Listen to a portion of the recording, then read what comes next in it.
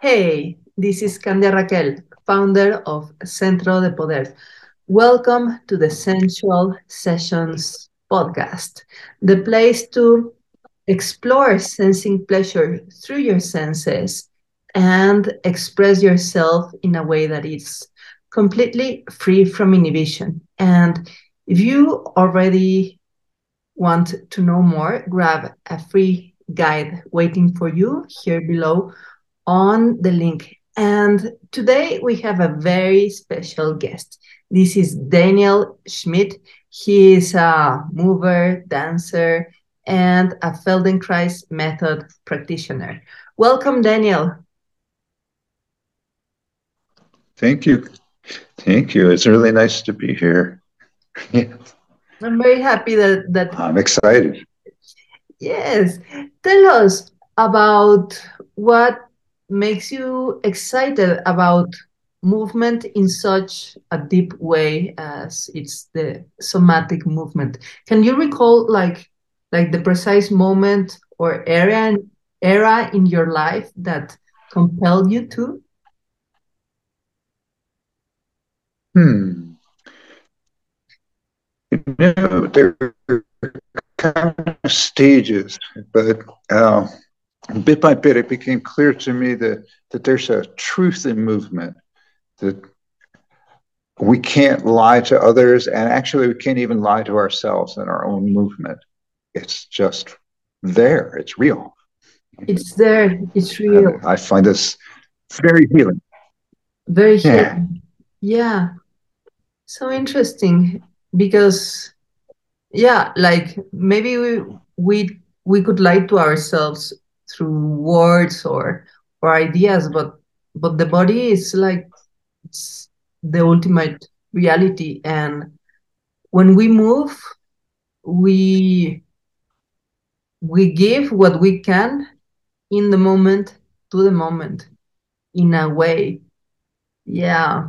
So there were stages. Can you remember like a specific moment of transformation that you were like in certain mode with your body, with your physical truth, and that changed through through the healing in movement? Hmm. Hmm. Let's see.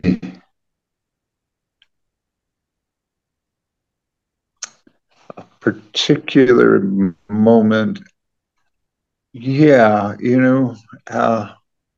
when I started doing contact improvisation, I felt like there was this incredible change in how I related to people. And, I personally had a lot of issues about trusting men. Okay, And if I was actually touching them, leaning against them, moving with them, I felt a lot safer. okay, And I formed much deeper friendships very quickly. very Very cool. satisfying. Yeah, because there's this transparency in the flesh, in the contact of the flesh. Like you can even like you if you're aware, you can read the intention of a physical contact. And like it strikes me that you had problems with men in regards to trust, given that you're a guy and you're a big guy and you're strong. Yeah.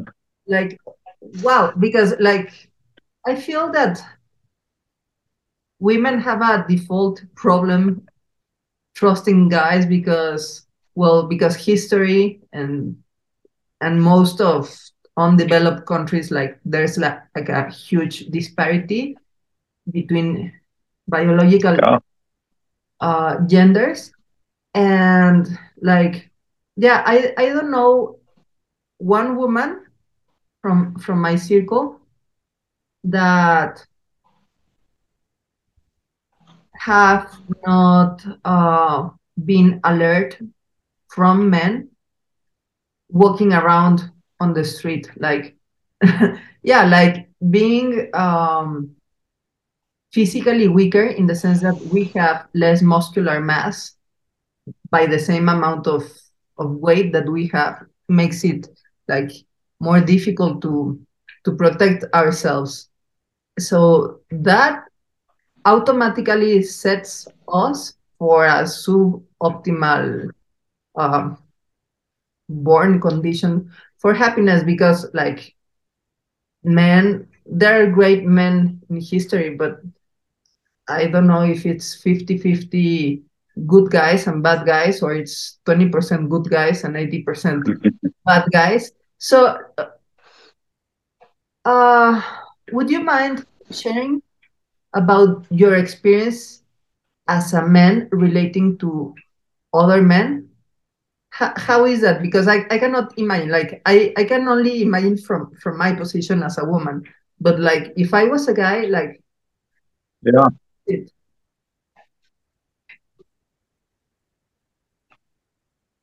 yeah. And, men are taught in the culture I grew up in. We were taught to be competitive. That was good. You're a yeah, strong competitor. You're going to just win. Which, if you think just a tiny step farther, that means somebody else loses. Yeah, yeah, that this is a good thing, that they conquer someone, to take away their freedom, or their joy, or their dignity, or something. And this is what we were supposed to be. And I never really wanted any part of that. It just made me sad. I am bigger and stronger than average person.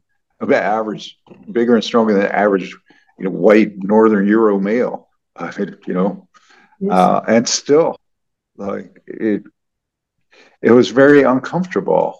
This constant undertone that we relate through violence. yes, Yeah. the And like, yeah, yeah, so I wanted something very different, but it just caused me to withdraw. You know, I didn't see an option, and then in that withdrawal, it caused other people to move in closer because they didn't perceive that I had a boundary. Yeah, and my boundaries just got closer and closer to me. I was very quiet and contained until it just got to a point where I simply, everything was allowable to the point where it was completely not allowable. And people would say, you're not much of a fighter, and I'd be like, no, I don't fight, I kill. You know, yeah, and they're like, well, yeah, that's it was like this shock, and I was like, well, that isn't that what we're talking about? You were talking about harming people. I'm like, if you're not harming me sufficiently for me to get motivated, I have no answer for you. This whole conversation based on violence and domination was horrible. And that was, in the male to male interaction, what I saw, the male to female interaction, the way I was taught, that was much worse, oh, much worse. yeah. Yeah, we were You were supposed to, men were supposed to take the lead, meaning have all the ideas, say all the words, uh, and always carry all the weight of everything. And so it was not sharing, it wasn't respectful.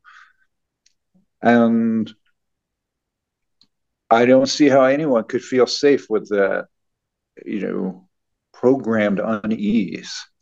exactly, exactly. There's no way to feel safe with that kind of cultural education. And for me, it's very interesting, like the way that you formed and defended your opinion in the way that you could, in the way that for your physical complexion, it would be easy, like to get into the game and the ideology of, yeah, like I have a very good body, like to to dominate and to compete and to win and to make the other lose. Like it would be very easy to default and correlate your predisposition of strength to fit and comply into that model, and you didn't.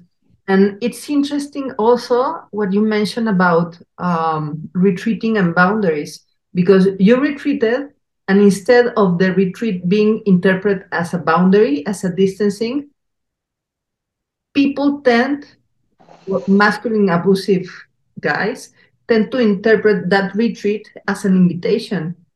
And no, like no means no. No doesn't mean yes. Like, and yeah, it gets to a Yeah. point where the boundary set is a radical one, and it happened to me that I say no, and then it's like the other person. With two guys I had the problem, both family members, that they scale on the abuse after I set a limit, like I think different, and then it was like I am not agreeing with what you say, like very diplomatically stated boundaries, and like, okay, I don't like this. Please stop. Okay, now you have to stop. And with every boundary, they scale on the tone, on the aggression, as if it was a competition, and it was not a competition. And one of them didn't stop until I threatened him to sue him and put him in jail for harassment that he radically stopped. Like really, you got to increase the intensity of the perpetration of the boundary until you got a hard stop threatening your freedom. Like really, is that the culture? And the other person, uh he contained himself because I took the phone, and I made a video call to my lawyer, and the lawyer was watching what was happening, and I told him, like, you're being recorded, and my lawyer is watching what you're saying, and what you're doing, so you have to stop now. But like you say, like, Yeah. I don't fight, I Mm. kill. And yeah, I believe that this is so wrong, and I feel super relieved of being talking this and sharing this experience with the audience, because it's so widespread, uh, misbehavior, and we women, and now I'm understanding that men too give much of ourselves, of our space. It's much the space that we give up to avoid conflict, and the risk is that that can affect us in the way that we move, even when we are alone on a safe space on our home. Like we retreated to our safe space, and then it became smaller. So so it's nice to understand that it's not only a man woman gender problem, but it's also a huge problem, uh, in the way that men relate to men, that is violence. And yes, I know that a lot of people is gonna scream here telling me that women are violent, but if you look at the demographics, and like the real numbers of the incidents and wars and crimes, like guys make for the 97% of starting and completing an act of violence. So now that we're talking about this, like, I want to know how you manage to regain trust, and to be okay with your bigness, like you're big, strong guy. Like how did you got to be okay with that? Um, because I believe there's no way sensuality can happen if you don't feel physically safe. Meaning, there's no way that you can slow down, open to the experience of your senses to delight in pleasure, being it a chocolate, smelling the flowers, touching yourself, or just proprioceptically enjoying the sense of you from within. Why? Because in a situation of violence, you want to be everything but open and sensitive. You actually want to put out your armadillo thick skin and your fist and your knuckles out. Like it's bad idea to be sensitive when you're on a fight. Nevertheless, there can Yeah. be a predatory, like, well, if you're a martial artist, maybe you can like turn into a panther, but but in general, I feel that uh, the discernment of being in danger of violence versus being in the certainty of safety is foundational. Yeah. That's safety is foundational. Safety as foundation. And, yeah. That, you know, when I grew up and left home, I went to college, and I was very fortunate to go to a college that was very small and welcoming, and Cozy. very socially tolerant. So you could be whatever you wanted to be, and the value was on being smart. Weird was just fine. You could be eccentric, you could be quirky, or you could certainly be not normal, including not heterosexual or not sexual. It was just fine. And I was quickly exposed to a lot of very smart people in a very contained, safe environment who were just trying to do things, you know, and just trying to find ways to relate in a situation where suddenly everybody felt much safer than they would other places. And one of the things that happened was there was a class that had a lot of somatics in it. So Wow. here we were talking about feeling things in our body. I got my first exposure to contact improvisation, which was not named then. You know, it was literally brand new. That was 1973. It had just started. You Wow. know, you know, Wow. so, yeah, incredibly fortunate, and Incredibly. uh, I was sometimes very overwhelmed, you know, and I was very young, so you know, was like, "Oh, this is going to save the whole world right now." But to tell you the truth, I still think it's the only thing that'll save the world, you know, Yes. at least for me. You know, we can be good at academics, we can be good at problem solving, we can be good at finance, or you know, social conversation, but it has no depth or meaning if we have no connection to our physical experience. Yeah. It has Yeah. no meaning if it has no So, experience. Yes. Nice. yeah, I got a chance to start on that, and it was beautiful and it was shocking. Yeah. Uh, and I didn't know what to do with it next. I didn't know where to go. You know, I heard of Moshe Feldenkrais, but I thought you had to go to Israel to see him. I had no idea that I could go up to, you know, Amherst, Massachusetts, and meet him and people who were doing these things that I hoped were possible. Uh, but some of it is access to these things is class dependent, meaning you got to have money and you have to have information.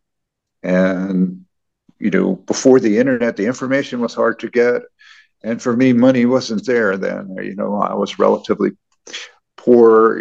Dropped out of college because I couldn't pay for it, and you know, And how, over time, I learned more things. yeah. So, like, you got out of your beautifully contained and happy college. So, what Yeah, happened afterwards? Like, you dropped your contact improv movement, or you dive deeper, you forgot about everything. What happened? it all kind of I went on hold. That I didn't do much for oh 17 years, and 17 you years, know, like 10 plus 7 years. yep, A lot, yep, like twice fold your yeah, age back then, almost. Wow. yeah, And yeah. how did you manage, like, to taste heaven and then go to everyday living without that for Yeah, 7 years? Did you just forget about it, or you got engulfed not by the idea? exactly. I made my living doing construction work, and I liked that particularly because you could just leave a job and get a different job. Uh, that was very easy where I lived. There was a big amount of building going on, so I would work for a while, and then I would just hang out with my friends and play guitar and just be and read books and talk to interesting people. And then I would run out of money and I would go build some things again. and Build things again. And um, your work yeah, in construction, like, it was an embodied experience, or you turn into a robotic kind of movement, because construction is quite physical. So how did you make, like, the integration of the awareness, or maybe the context was not a proper one, because, like, it's a super male dominated environment, construction, and aggressive. yeah, yeah. It was mixed. Oh, There's a lot of anger, a lot of bitterness, a lot of conservative male dominated thinking. Uh, I learned to hide my personality some, and I learned not to say smart things because people would get nervous. But also, there is a certain physical wisdom that's part of doing it. And I remember particularly the first time somebody said to me, "You got to put some ass into that." you gotta put some And, ass into they that. meant, Bam! Like, yeah, bam, right? Power, right? Power comes from the pelvis. They understood that. They didn't use those words. yeah. But, no. Wow. Those, I, I'm yeah, gonna tell that to my clients. Like, you gotta put some ass into that. yeah, But like, I get the feeling that that person told you, but in a in a loving, commanding way. Like, you gotta put some ass into that, or you're gonna break your spine. Like, so it was like a yeah. straightforward, like, savior indication. And did you put some mass into that afterwards, or you didn't? Yeah. You know, I learned a lot more about how to use my body in a strong and sustainable way. Yeah. It's not sustainable. Uh,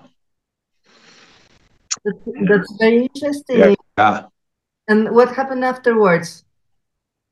Like, you had, like, You this, know, this freedom, hard work, earned freedom. And, like, did you continue yeah. for long doing construction? 17 years. So what happened? What Yeah. changed that? Yeah. I I just made it a big change, and I went to massage school to be a massage therapist. Wow. So you went from Uh, construction work to massage therapy to become a massage therapist. yeah, yeah. So by then I was 35, and I could see that, you know, staying in construction wasn't going to be a good fit for me. Uh, you know, I'm not business motivated, so I wouldn't be in control. And I am intellectual and artistic, and those weren't popular things to be. There, yeah. So, uh, and originally I thought, oh, I can go to massage school and do some, massages during the week and still have the energy left to play music, which I love to do. And uh, but when I went to massage school, that just took over. It took I over. just like, Wow. yeah, that was everything. Uh, I played one more show after I started massage school, and I didn't even try and like find any new bands or any new gigs playing. No, it was like it was bodies Bodies, and more all. bodies. Yeah, Yeah. yep. And makes me think that, well, I I'm mostly a massage experiencer. I've gotten massage, but now I'm realizing that being a massage therapy is a construction work.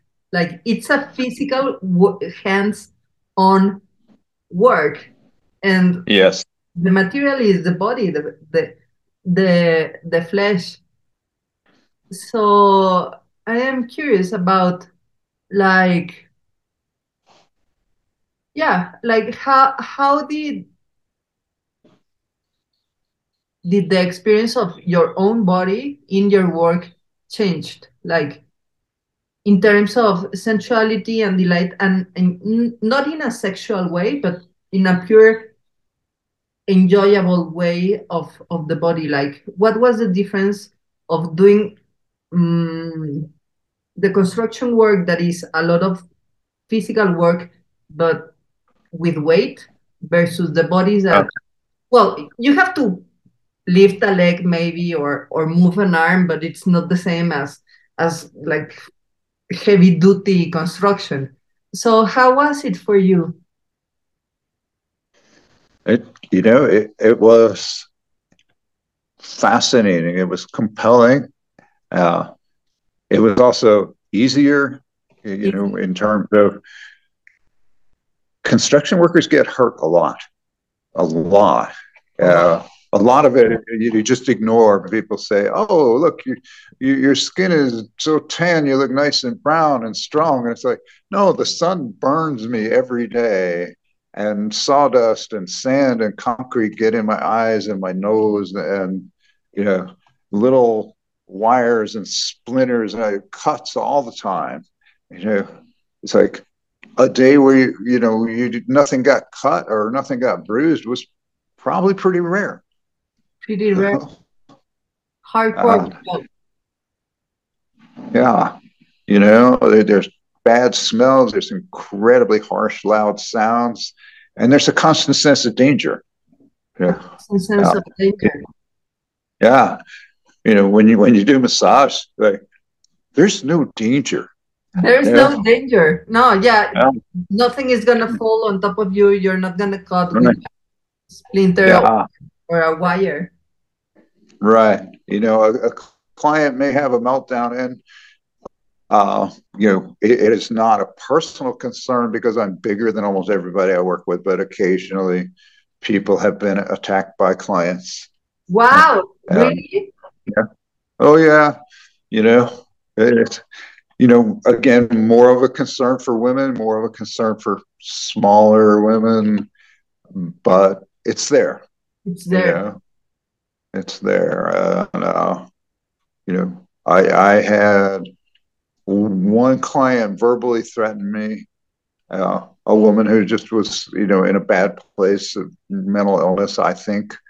Uh, and one client knocked my glasses off once, just kind of flailing. And she said it was just shock from an accident, but I didn't believe her.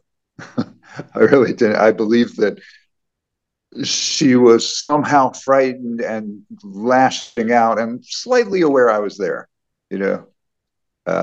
And I, got my head out of the way, but she managed to hit my glasses as I pulled back. And I was like, oh, okay, stay awake. Like people have sharp reactions when you touch places in their body where they store a lot of trauma. Yeah. So there are places in the body that store a lot of trauma. Bam, Yeah. bam, bam. And touching that place is like bringing forth the experience of the trauma in maybe non-rational way, but on a on an experiential fleshly level. Yeah. Yeah. What are the most common trauma storage areas on the body? Yeah. So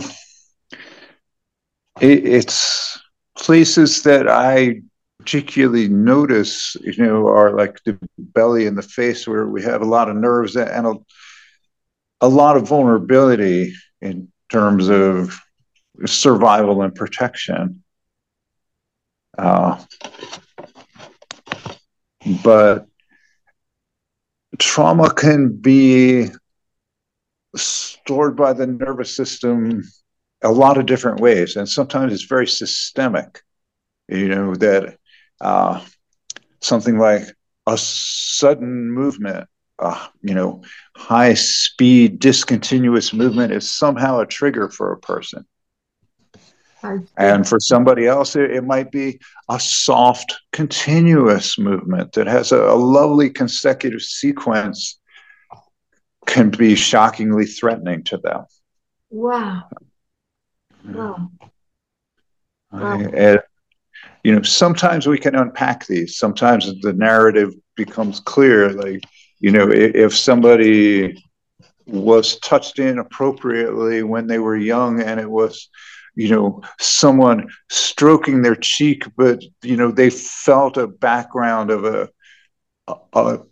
an intent that was traumatic, perhaps sexual, perhaps other controlling things, then a simple re-stimulation of that, a soft touch to their cheek, could bring up terror Terror. and rage, because rage is a great way to defend ourselves when we're in terror. Uh, uh, um, So so makes sense that yeah, that we have very ingrained tactile memories in the body. So that makes me think that in regards to pleasure, there's no one formula fits all, because very soft, continuous touch could trigger terror in someone. Though yeah, for me, like I could roll in pleasure with the chick super. I like it yeah, a lot. And also this continuous strong movement, it's super weird for me, but I'm okay. yeah, So it's as if everyone has a map of their own trauma and hardships, and in the same way, like it's important that that each person discovers like their pleasure fingerprint, or like the way that it feels good to to experience the body and to touch themselves and be touched. yeah, And in regards to to your own experience with pain, physical pain, can you remember a key moment where movement opened a way to healing, Hmm.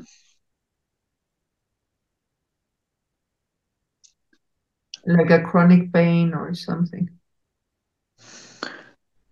Yeah, there's so many. There's a big cloud in my thinking right now of all these various things that I did. And I'll just go back to the construction work because Yes. there's experiences, there's things in construction where you have to hold big things up and Yes. you get tired. And if you let them fall, you're going to get really hurt. Uh, You better not let, it's worse to let them yeah, fall. and sometimes things aren't going well, and I'm holding up a big beam while somebody else is, putting in bolts that hold it in place. And, I'm getting tired and shaking, and I start to realize, I can shift my body little tiny ways. And, look, if I just scoot my pelvis a couple millimeters to the left, that burning pain in my back eases up. Oh, oh, and that lasts for a while. And then maybe I have to make some other little shift. But there's a strange meditation to doing really heavy work like that. It becomes immediately clear, like, this tiny change. And that feels really incredibly relieving. Hmm. And there's an intellectual emotional relief of, I'm going to survive this. Oh, super hardcore. Super. Yeah, there's sometimes it's like, if this goes wrong, if this beam, slips out of the pocket that it's supposed to fit in, we're going to get knocked off this ladder or knocked off this building.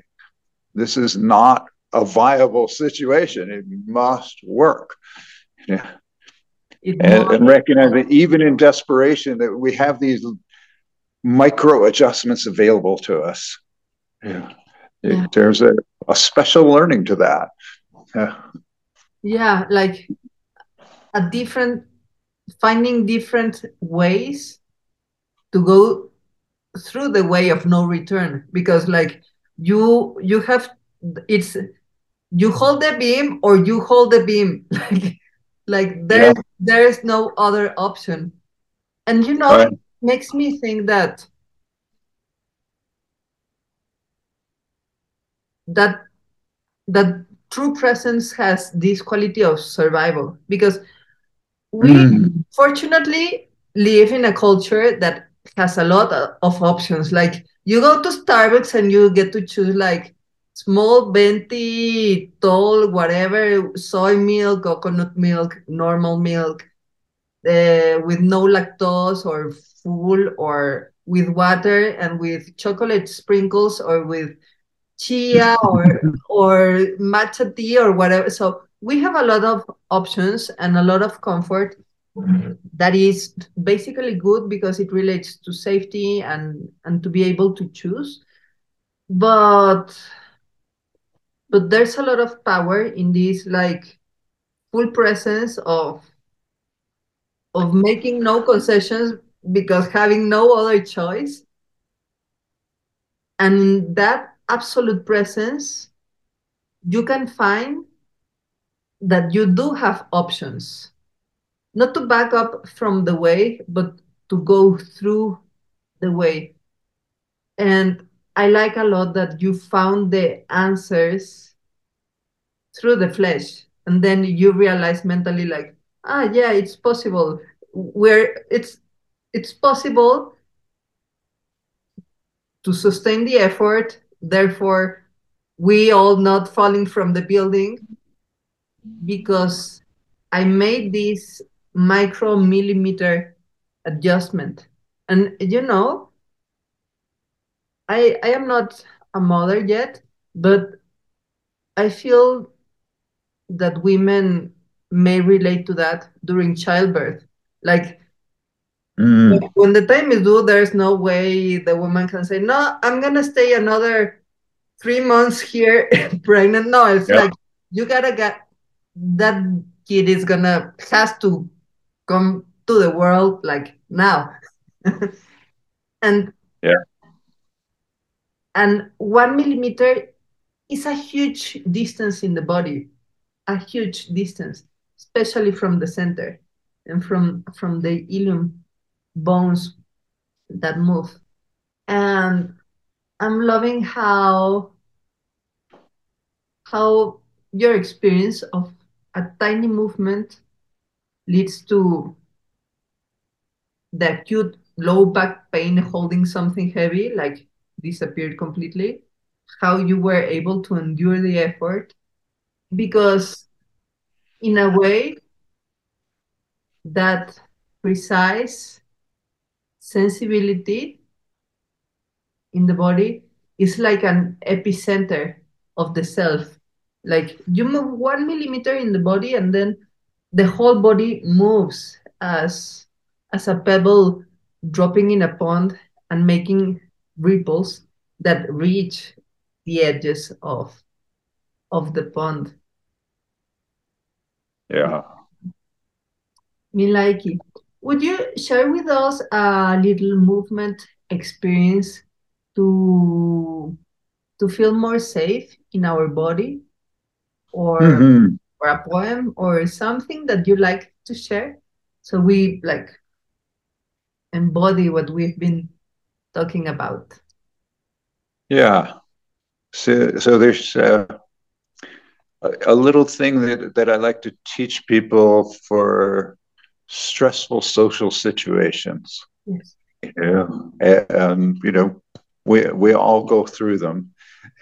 Things that are just socially challenging, and it, it's very instinctive that we draw into our center in a very physical way, that we contract and we start to protect our throat and our belly, and we draw our legs up and our arms tighten, and we're ready for fight flight. So instead of doing that, or recognizing that we're going to start to do that, we just simply press one foot down. Like, And wow, super effective immediately. yeah, it's like, and then with that foot down, just kind of like try and rub it around, either on the floor or inside of your shoe, but with some pressure on there. Like, yeah, it's just let your knee move a little side to side and forward and back, and feel how that changes the contact with your foot and where you can apply the pressure. Um, and just switch to the other foot. Press that foot down and really, really press it. Like, gosh, as we said before, put some ass into it. And like, yeah. And then squish it all around, press different ways. And one of the things we're doing here is we're preparing the body for running. And the brain goes, oh, good. I know where my feet are. I can run away if this situation really This is turns needed. sour. Yeah. Wow, I'm feeling it. I'm feeling it. Like I feel safe because I know that I can react at the moment that I stop feeling safe. Like react in a physical, concrete level of running away. Yeah. How And, is fantastic. and then the corollary is that, from a martial arts perspective, our feet are our best weapons. Legs are bigger than arms. So you just woke up these two big weapons.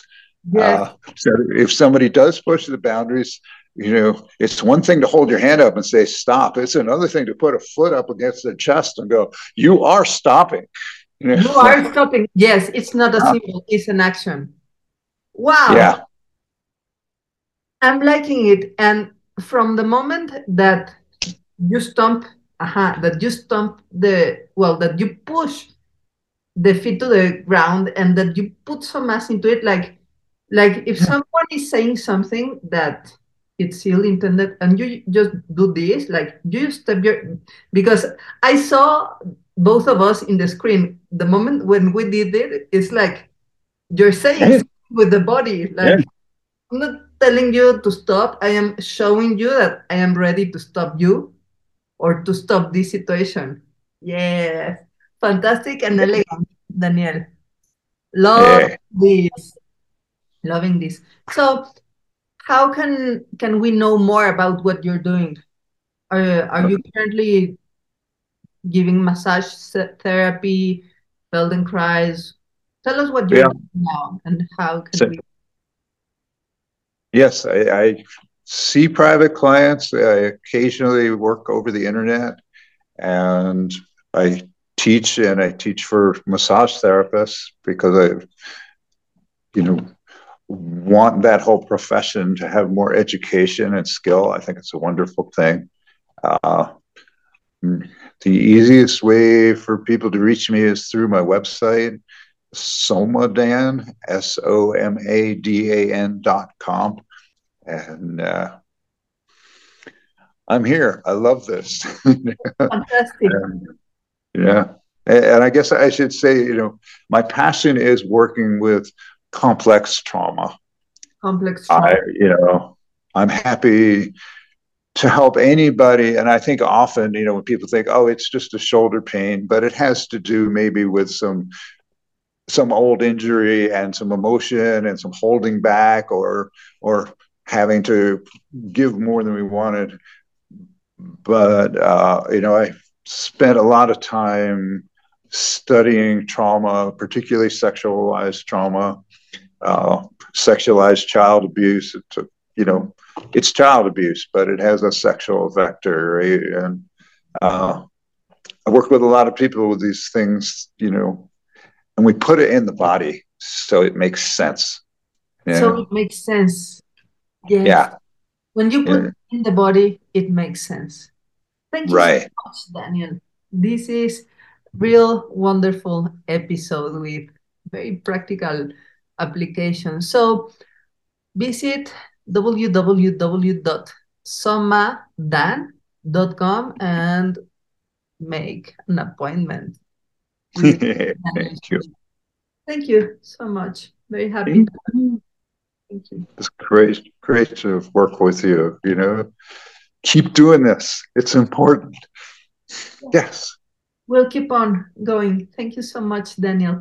And thank you, Sensualists, that you're watching and listening the Sensual Sessions podcast. So if you want to know more about how to become acquainted with your own sensitivity, grab the gift waiting for you on centraldepoder.com. Just enter your email, get yourself signed up, and you will also get weekly delivered these episodes to your inbox. Until next time, remember to sense your fire so you can share the flame.